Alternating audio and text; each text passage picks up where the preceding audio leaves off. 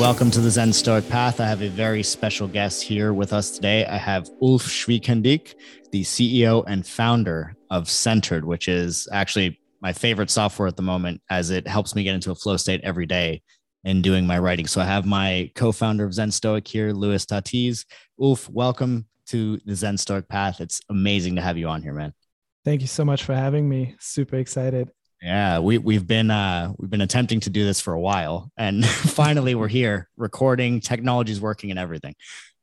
The whole post-COVID, post-everything, new beginnings. That's right. That's right. So, for those who don't know about Centered, how would you describe the software to people? Because the way that I describe it is, it's just my way of getting the flow state. It's something that basically enhances my productivity and makes sure that I really dive deep into the process. So how would you describe Centered, and how did you come up with the idea?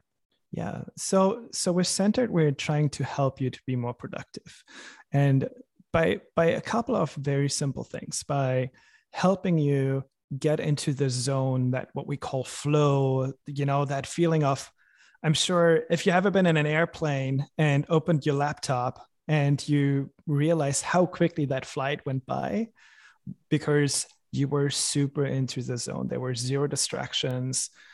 There was most of the time no or lousy internet on the plane, and you could get really deeply focused on one task at a time. And that type of feeling we're trying to build again with Centered. It's a web app, it's a desktop app.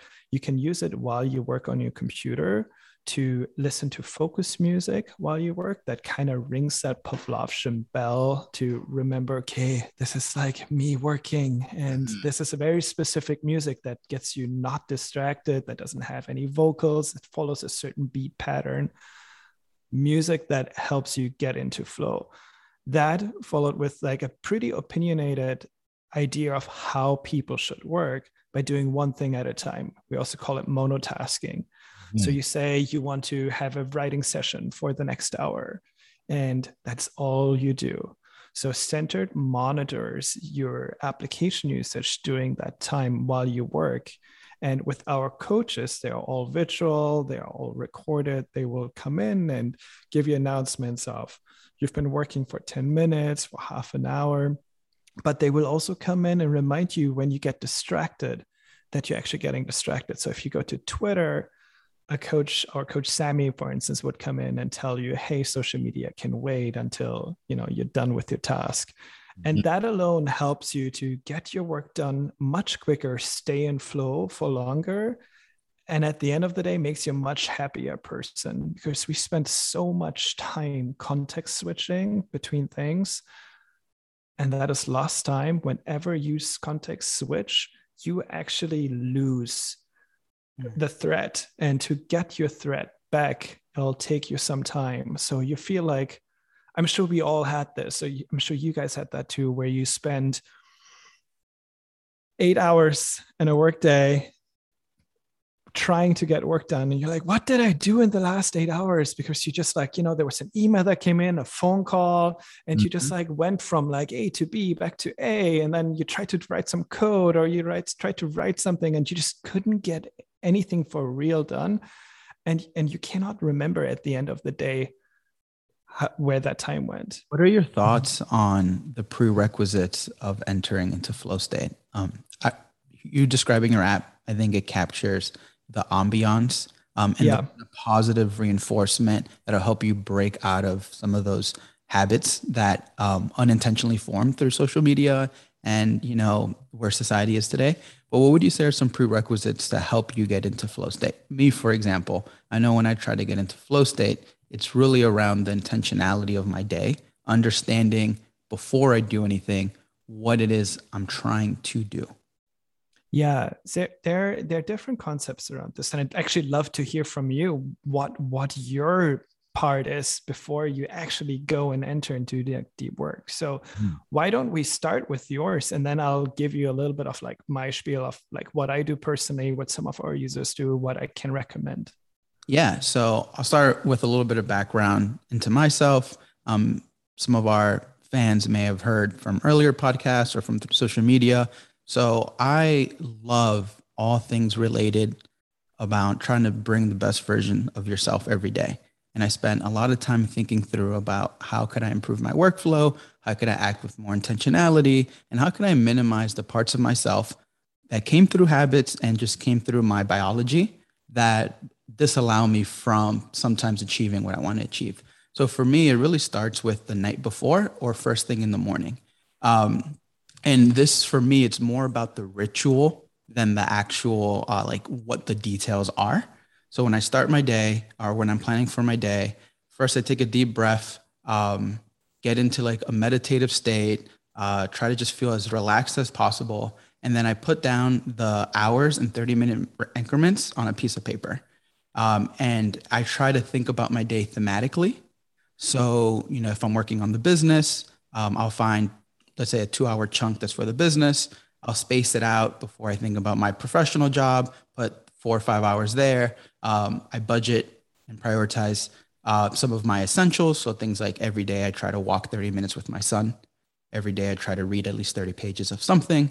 Every day I try to learn for 30 minutes. So I'll do the time blocking on my right, and on my left, prioritizing top down, I'll put my habits that are essential, and I cap them at 3. What are the 3 most important things that does not matter what I do, but if I do them in some way, I'll be a better version of myself. I can show up as a better version. So that's some form of exercise, some form of education, and some form of like spiritual family time, something that just makes me feel gratitude. Then I'll cap my bullets or like my tasks for the day. Never more than 5, but I'll start with the 3 that are most important to me. So I'll do that. And then I'll just map them over to the times of the day. And I'll leave a little bit of space because throughout the day, things come up. And what I found it is not about when things come up, it's not about getting them done, but it's about offloading them off my head so that I could have the clarity from when I'm trying to get into a flow state. So sometimes as tasks come up, I'll just jot them down and forget about them. And that's enough to allow me to continue the flow of the work that I'm trying to do. And then I use the time blocking as just a gentle reminder when it's okay to context switch, and to remind myself that I don't need to context switch just because I got an email, because professional work is 3 hours from now. And that's when it'll be appropriate to do that. So, that's usually how it goes. What I found very interesting about Centered is the gentle reminders. Because one thing that I'm not great at is throughout the day, I'll start deviating from my plan. So it's an exercise of like, how disciplined can I be? And I always try to find ways of like removing the discipline and just making it happen effortlessly. Absolutely. Super, super, super interesting. I mean, I think the most important thing to remember, and if you're like listening to this, to remember that every single person has a different style to get into flow. And while it's great to listen to other people, what works for them, your first quest is to figure out what works for yourself. And it can be, again, like what you do, like write 3 important things down that you want to do. I do that per week. Personally, I say these are the 3 most important things I need to tackle this week. And if I get them done, I feel accomplished and happy. And I love that you split it up between like your professional development and your spiritual development and time with your family. I cannot stress enough, especially when you're an entrepreneur and you're like trying to move your company forward, you forget about how important it is to work on yourself all the time. If you're a CEO, that is the one thing that makes you be a better boss, be a better leader, to understand how you work, how you interact with people, and what you could be doing better. In terms of productivity, again, there's the GTD method, getting things done method, super important in my mind. It works really well for me to just note everything down that comes to my mind all the time. Write it in a book, whatever works for you. Some people need to be having something tangential, so like to actually like touch a pen and write it down to really feel like it's moving from your brain through your hand out on paper, and then it's done. Some others love to use an app for that. We're providing features for that, But again, none of this is essential. Essential is to be on that quest that works for you and replace pieces over time that don't fit quite right. Can use the 3 stones method, or it's like one of the bigger ones that you can read up on. We provide a lot of videos in our app and on our YouTube channel that are super short, bite-sized minute and a half videos where you can just get the vast ideas of productivity down and see, oh, this is something interesting for me to play with. And then some others, you're just yeah, I don't know if I need this. This seems too structured. I love calendaring. I love time boxing. I think it's essential. In short, if you can commit to something and you can get that done, what you commit, that is the easiest thing you can start with. Just start something really, really small and say, I'm going to do this email and just do this email. I'm going to research this new account and just this account. And I'm going to write these 300 words and nothing but that. That's a really easy start.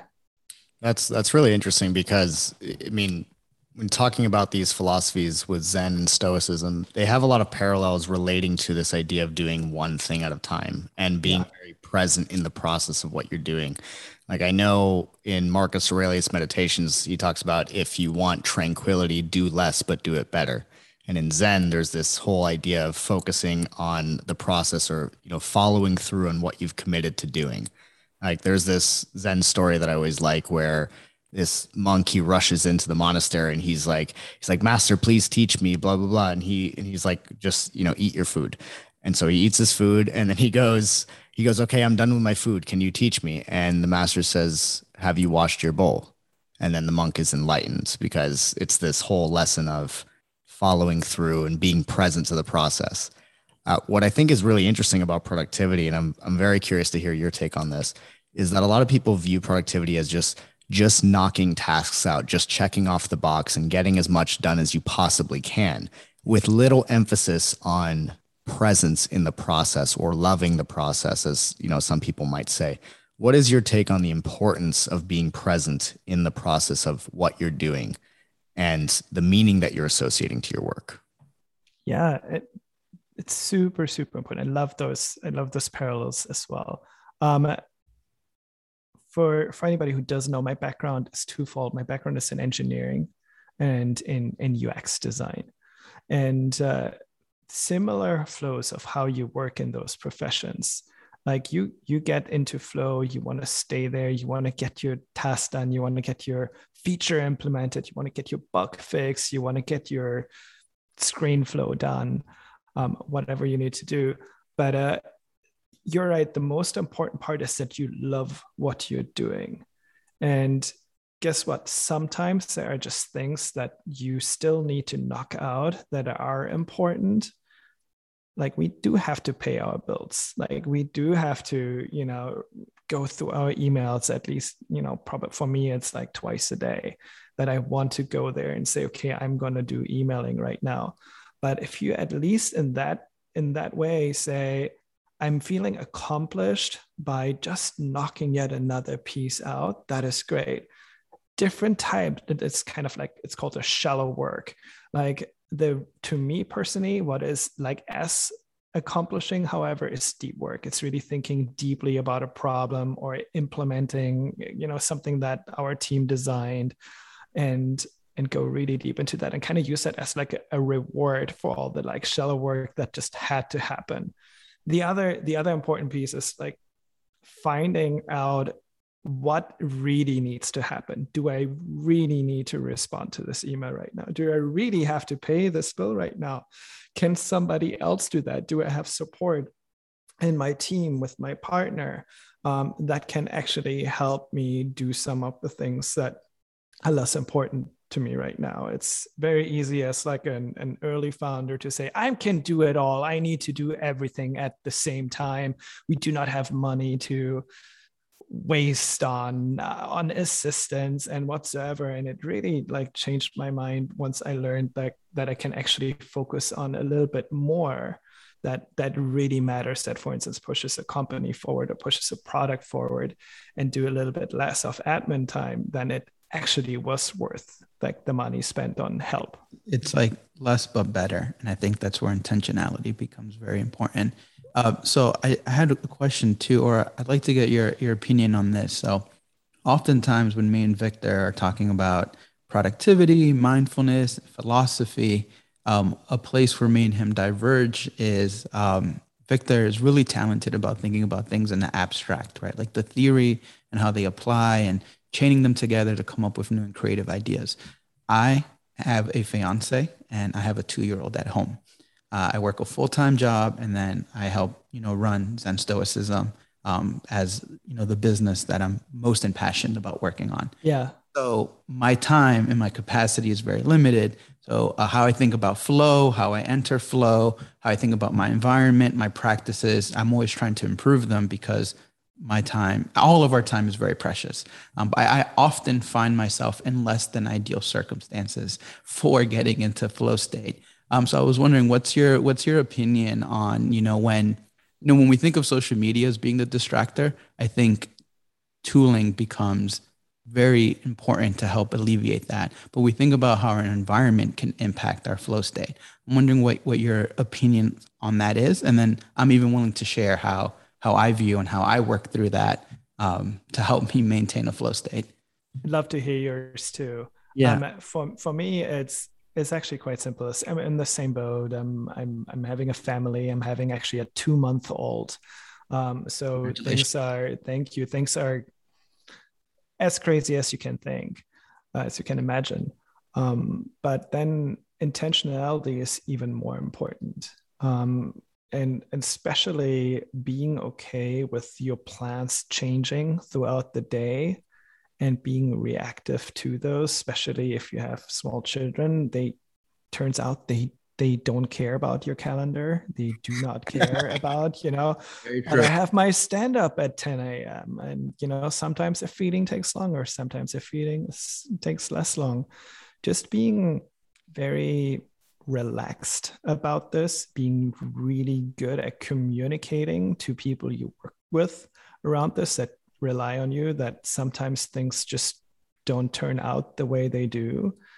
And on the receiving side, also know that you had a meeting planned at 2:30 and turns out that person had to nurse their child, or there was an emergency with something else going on. To know what your alternative is. I always know in my head, like, if we weren't able to record right now, what I could be doing secondary that I can slot in. And it goes like with childcare the same way. Like sometimes I can actually go to my workplace a little earlier when the little one is sleeping. That's great. But I already have something planned for that time. There's, however, like one piece that is super important, and that is completely unstructured and just free time for me. For me, it's like the drive to the office. It is whatever I want to think about or a podcast I want to listen to. It is completely unstructured. I might call an old friend up. This is completely a reward for me of like feeling like there's zero structure in something. And that gives me a little bit of like this, okay, we're not just robots, like trying to follow, like, being the robotic self of ours. Like, we're still humans and we still need to sometimes just do whatever we want. And if it's doing nothing, that's good too. Yes. That's okay. Yeah, I agree with a lot of what you said. I think for me, what I've realized is similarly, one thing I realized was every minute that I pay into figuring out what's important, mindfulness, and what's intentional about my day and my week is 2 or 3 minutes I get back while my day is going on. Absolutely. That's already like a big step on trying to maximize the time that I have. And then the accompanying piece is similar to what you were saying, is just viewing the interruption from a place of gratitude, understanding, and patience, being fluid and flexible, and understanding that the world around me can be volatile and can be shifting, and not being rigid about, how my day is structured or when things get down. The beauty of planning for your day is you've already mapped out what is important to you. So even whether if it gets done first thing in the morning or sometime later in the afternoon, at least you've identified the area that needs your focus when your focus is available. So I like those are big wins. And then the other thing that you mentioned that I want to just echo is the importance of unstructured time. I made this commitment to myself, and I've gotten better over time at honoring it. But every day at 5, I stop working. It does not matter if the company I work for is burning down. I usually read that as a sign of where in our structure and our philosophies on our team are we inefficient at, that a situation occurred where people have to be, on call, or something happens where we have to work later than what we would like to within our team culture. So usually those are signals that we can improve something. But what I've done for myself is at 5 until bedtime, it's unstructured. It's family time. I don't know what my son wants to do that day, but we're going to do that. And every once in a while, if the situation allows it, I'll work. But the idea is that work isn't prescriptive. I'm feeling inspired to write some code. I'm feeling inspired to write an article with Victor, and my home situation is allowing that at the moment. So I'm just going to go do some work, and there's just something about the quality of that work that is brought by inspiration versus, because I put it on my calendar and I'm trying to stop what I'm doing. So that's a big, big win. And then from a technical perspective, from something that has also helped me that anyone can take away that is listening to this podcast is learning, and you touched on this briefly, learning how to communicate asynchronously. I think we're so used to synchronous communication where if someone responds to us, we don't think about the urgency behind the request. We just feel we need to stop and fulfill the request. But oftentimes, most requests, it's okay to say, hey, can I get back to you in an hour? Or, something happened at home. I need to take a step away.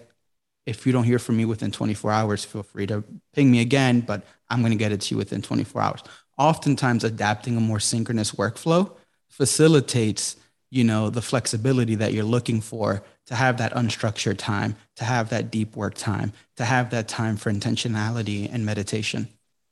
Absolutely. I was just applauding to you earlier when you said that you're leaving at 5 every day. I think, especially here in North America, society is broken. I think, and it's like trickling into Europe as well these days more and more. But the fact that people brag about and value themselves more, that work long hours, that work, investment banker hours, or whatever it is, that work like 120 hours a week or 100 hours a week. Frankly, I think those people don't get more work done. They will kill themselves quicker.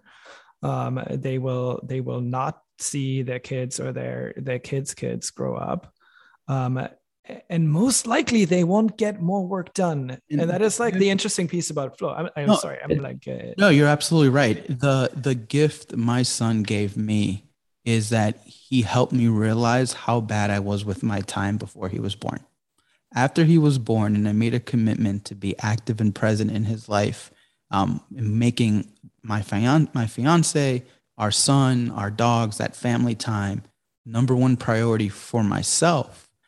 Made me realize, if I rethink the hours that I am working, I can get more done in that time than when it was spilling over to 6, 7, and 8 o'clock at night. And then, interesting enough, I feel better. That feel better improves my health, which gives me more energy. So my ability to focus improves. So the quality of my work improves. So I'm just doing better work with those constraints. Absolutely. Those constraints have liberated me in ways that just didn't exist when I had an open schedule. Absolutely. And you can take this even a step further. Think about all these moments where you pulled a quote unquote all-nighter because you were like working on a problem and you just couldn't get the solution to perfectly right. You're like, like you tinker on one end and out of a sudden the other end doesn't work anymore. And you just go in this endless, tired, deep loop. You think you are in flow, by the way. You think you're like connected. You think you're working. You're doing only one thing at a time. And it's the sense of false flow, actually, when you're getting overtired of looking at the same problem for too long. You could have solved a problem, or for instance, like a writer's block or a writer's problem, like so much quicker by getting up from your desk, by doing some stretches, by going on a walk, by seeing a beautiful sunset or having dinner with a loved one, and then taking a good night of sleep, get some rest, let your brain actually continue to work on that problem. Your brain won't stop. Actively, it does. Passively, it will actually still have some cycles on that problem.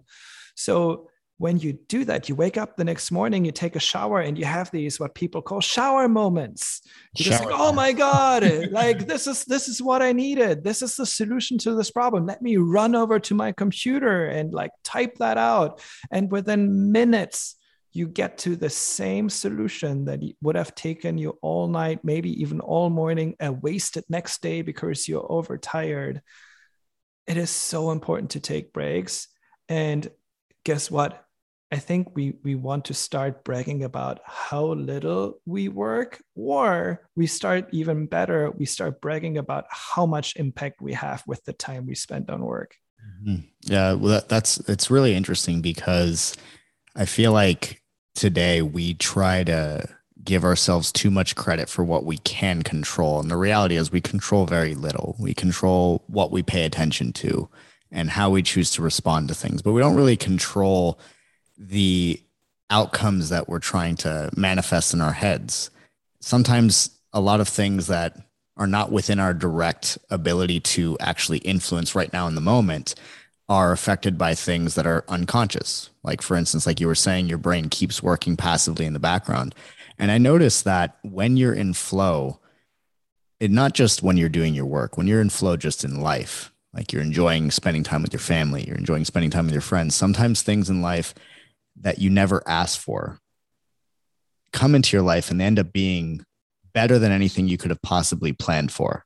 Like when it comes to friendships, like I didn't think to myself like, oh, I hope I meet my best friend, while I'm in school, but these things happen and they're not in your control. They're not even things that you plan for, but something was working in the background. You were in a flow, you were being yourself, you were present to whatever was going on in that moment.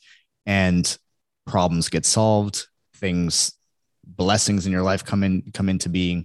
And it's a big part of it, I think, is letting go of this idea that you can control everything. And just allowing those serendipitous moments to happen. That is like the very interesting, contradiction of planning out your day and like being in flow and doing one thing at a time. There's a time and place for that, but there's also a time and place in like social gatherings and whatnot to allow things that weren't planned, like going from like one party to another because a bunch of people went there, just letting that happen and not feeling like, no, I made a commitment, I need to just do one specific thing. I think serendipitous moments are the moments we strive for in our lives. That is like what, as you said, that we make new friendships, we have startup ideas, we have all sorts of things that we didn't think we would ever be able to do or think about.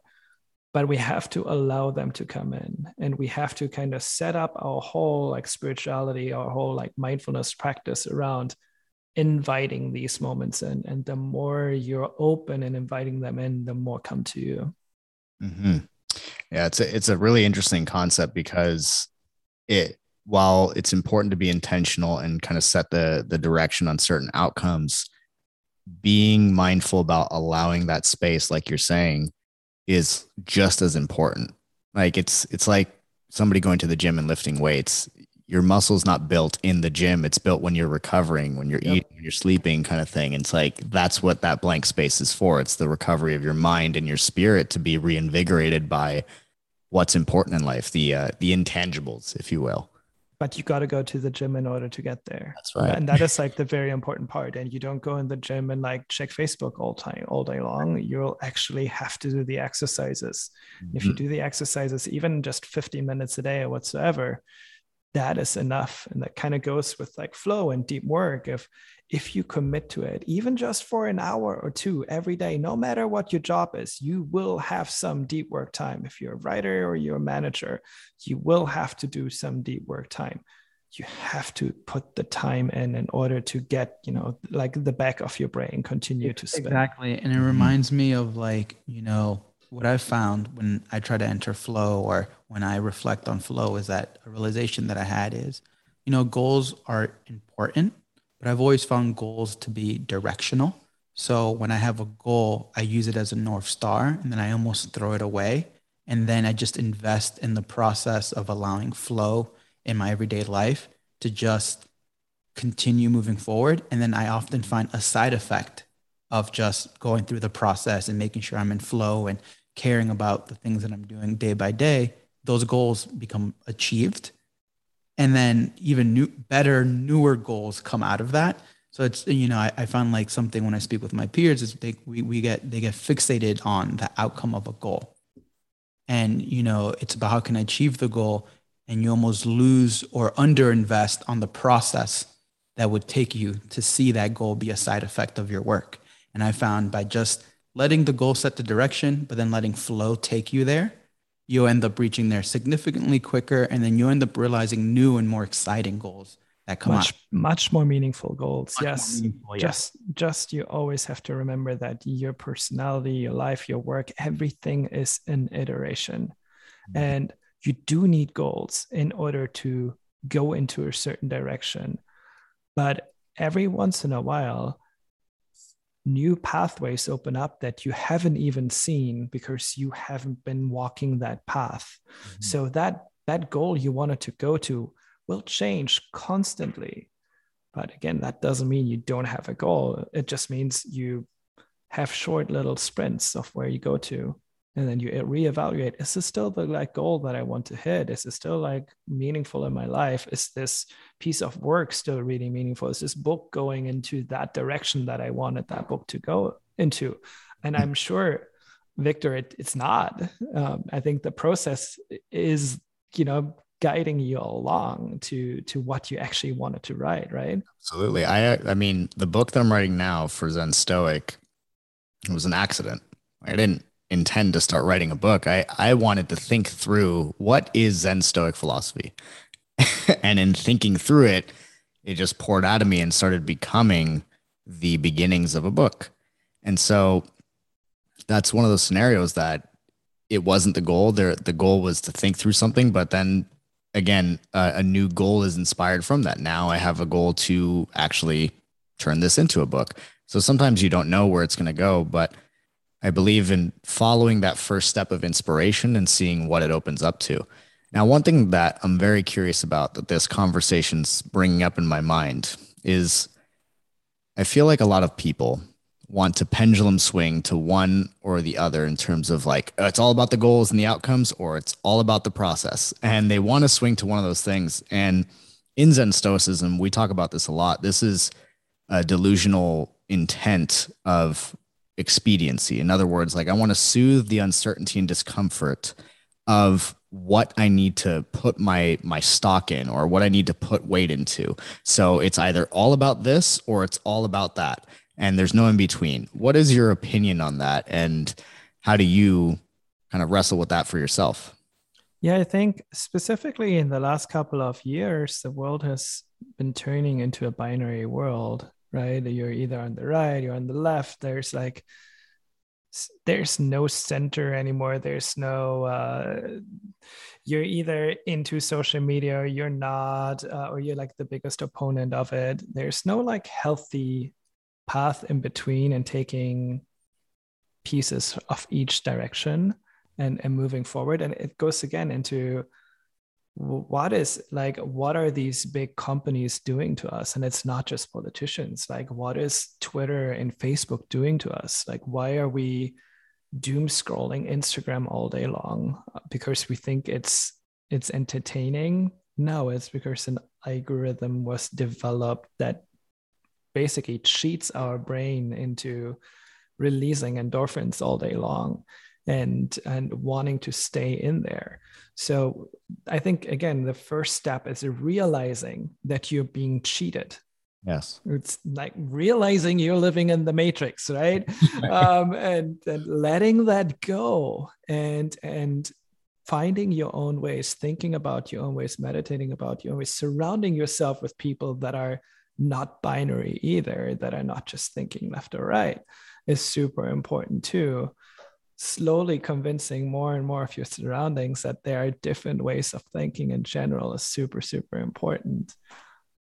Don't get me wrong. Again, there are pieces that you then do, and say you're like, again, to like turn this into what we do at Center. We're super opinionated. We are very, very binary in some ways, in ways of saying there's one way you should be working. You should be working on one thing at a time. Mm-hmm.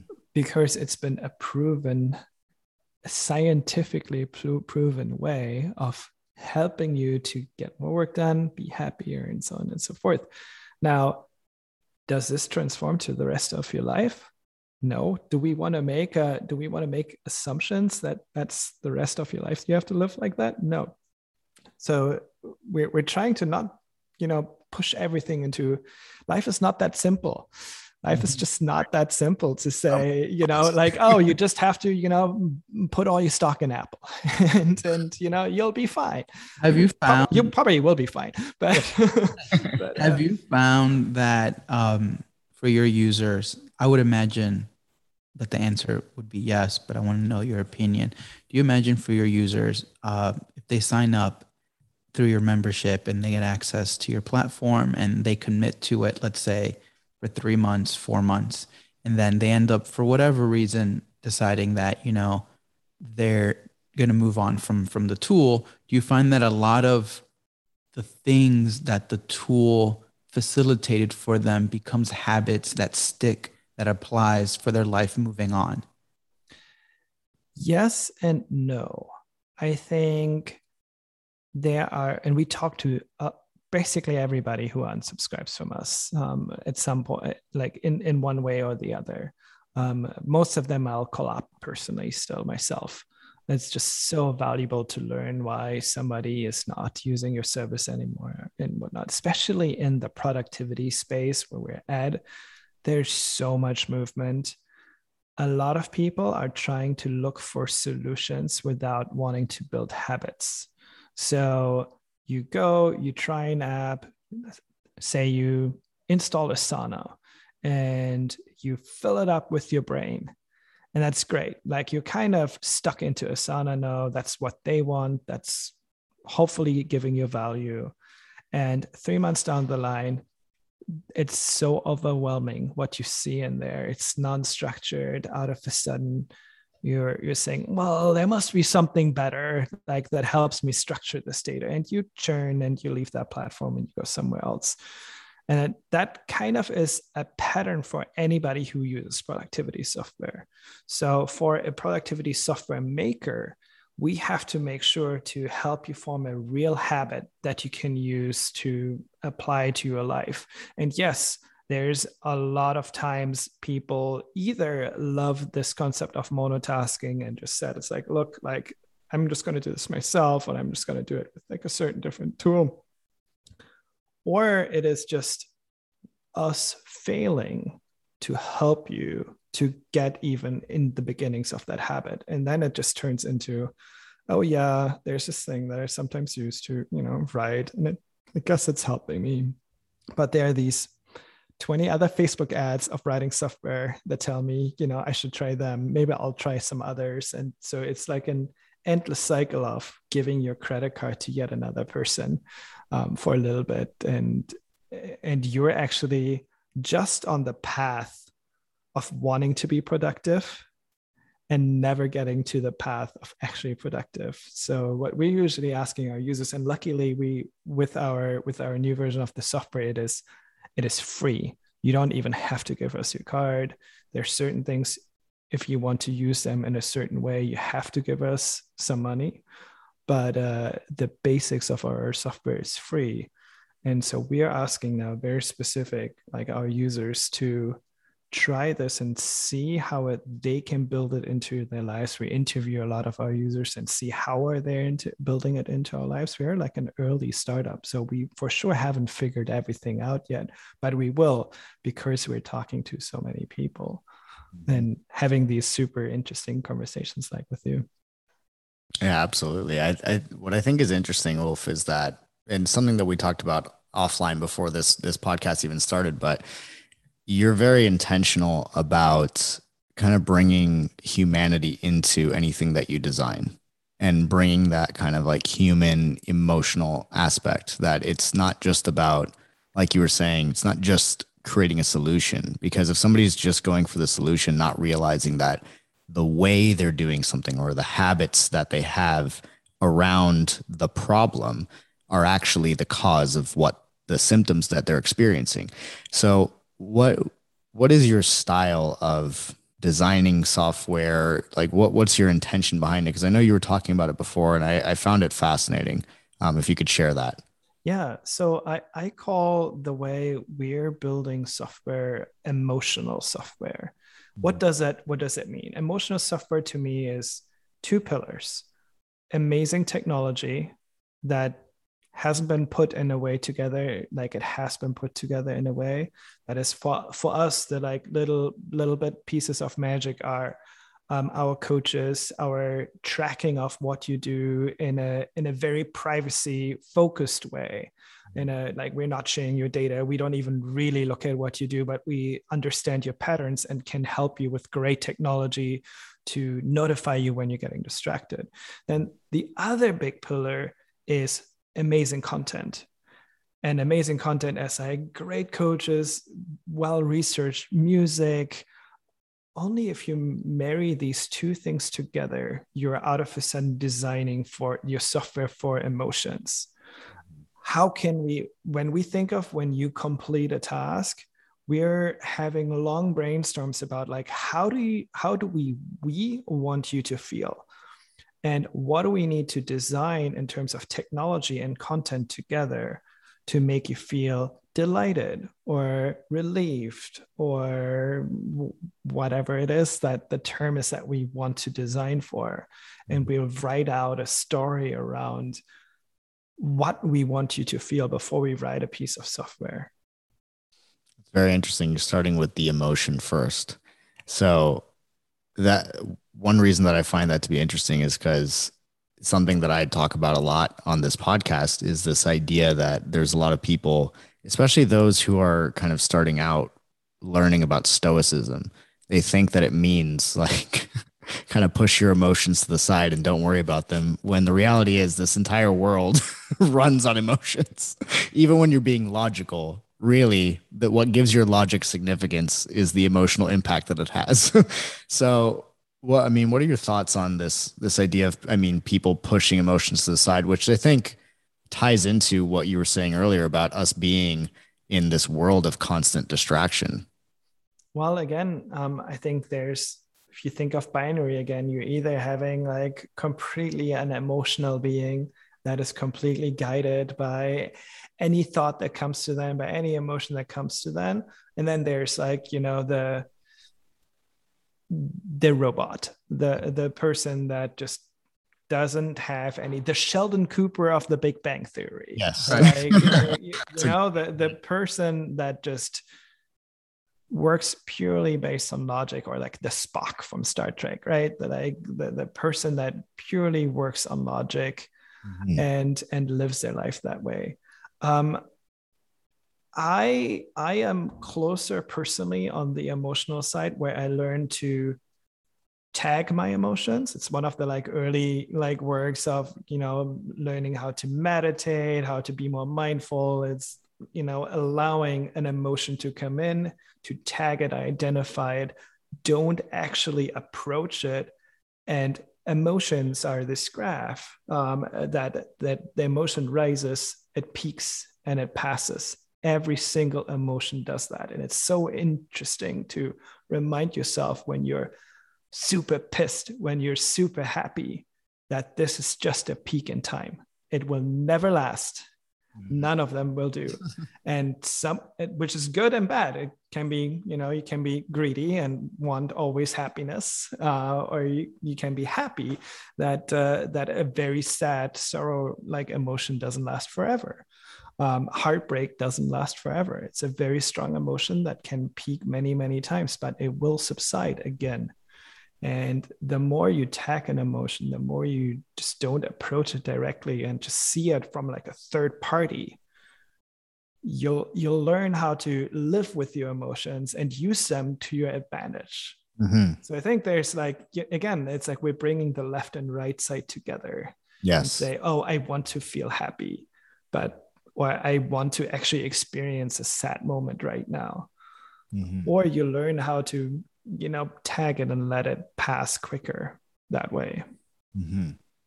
It's a very interesting way to look at it, to tag your emotions.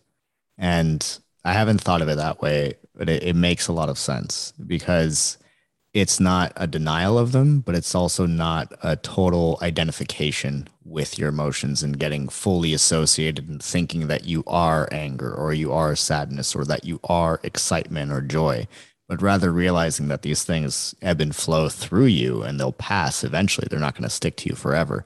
And one thing that I think is interesting about that is in Zen, there's not a lot of definitive statements of like, this is the truth. Zen usually finds its wisdom through questions, but they do have one definitive statement, and it's that everything changes. And like you were saying, that can be heartening or it can be disheartening. Either way, none of these feelings are going to last forever, and they're going to ebb and flow through everyday life.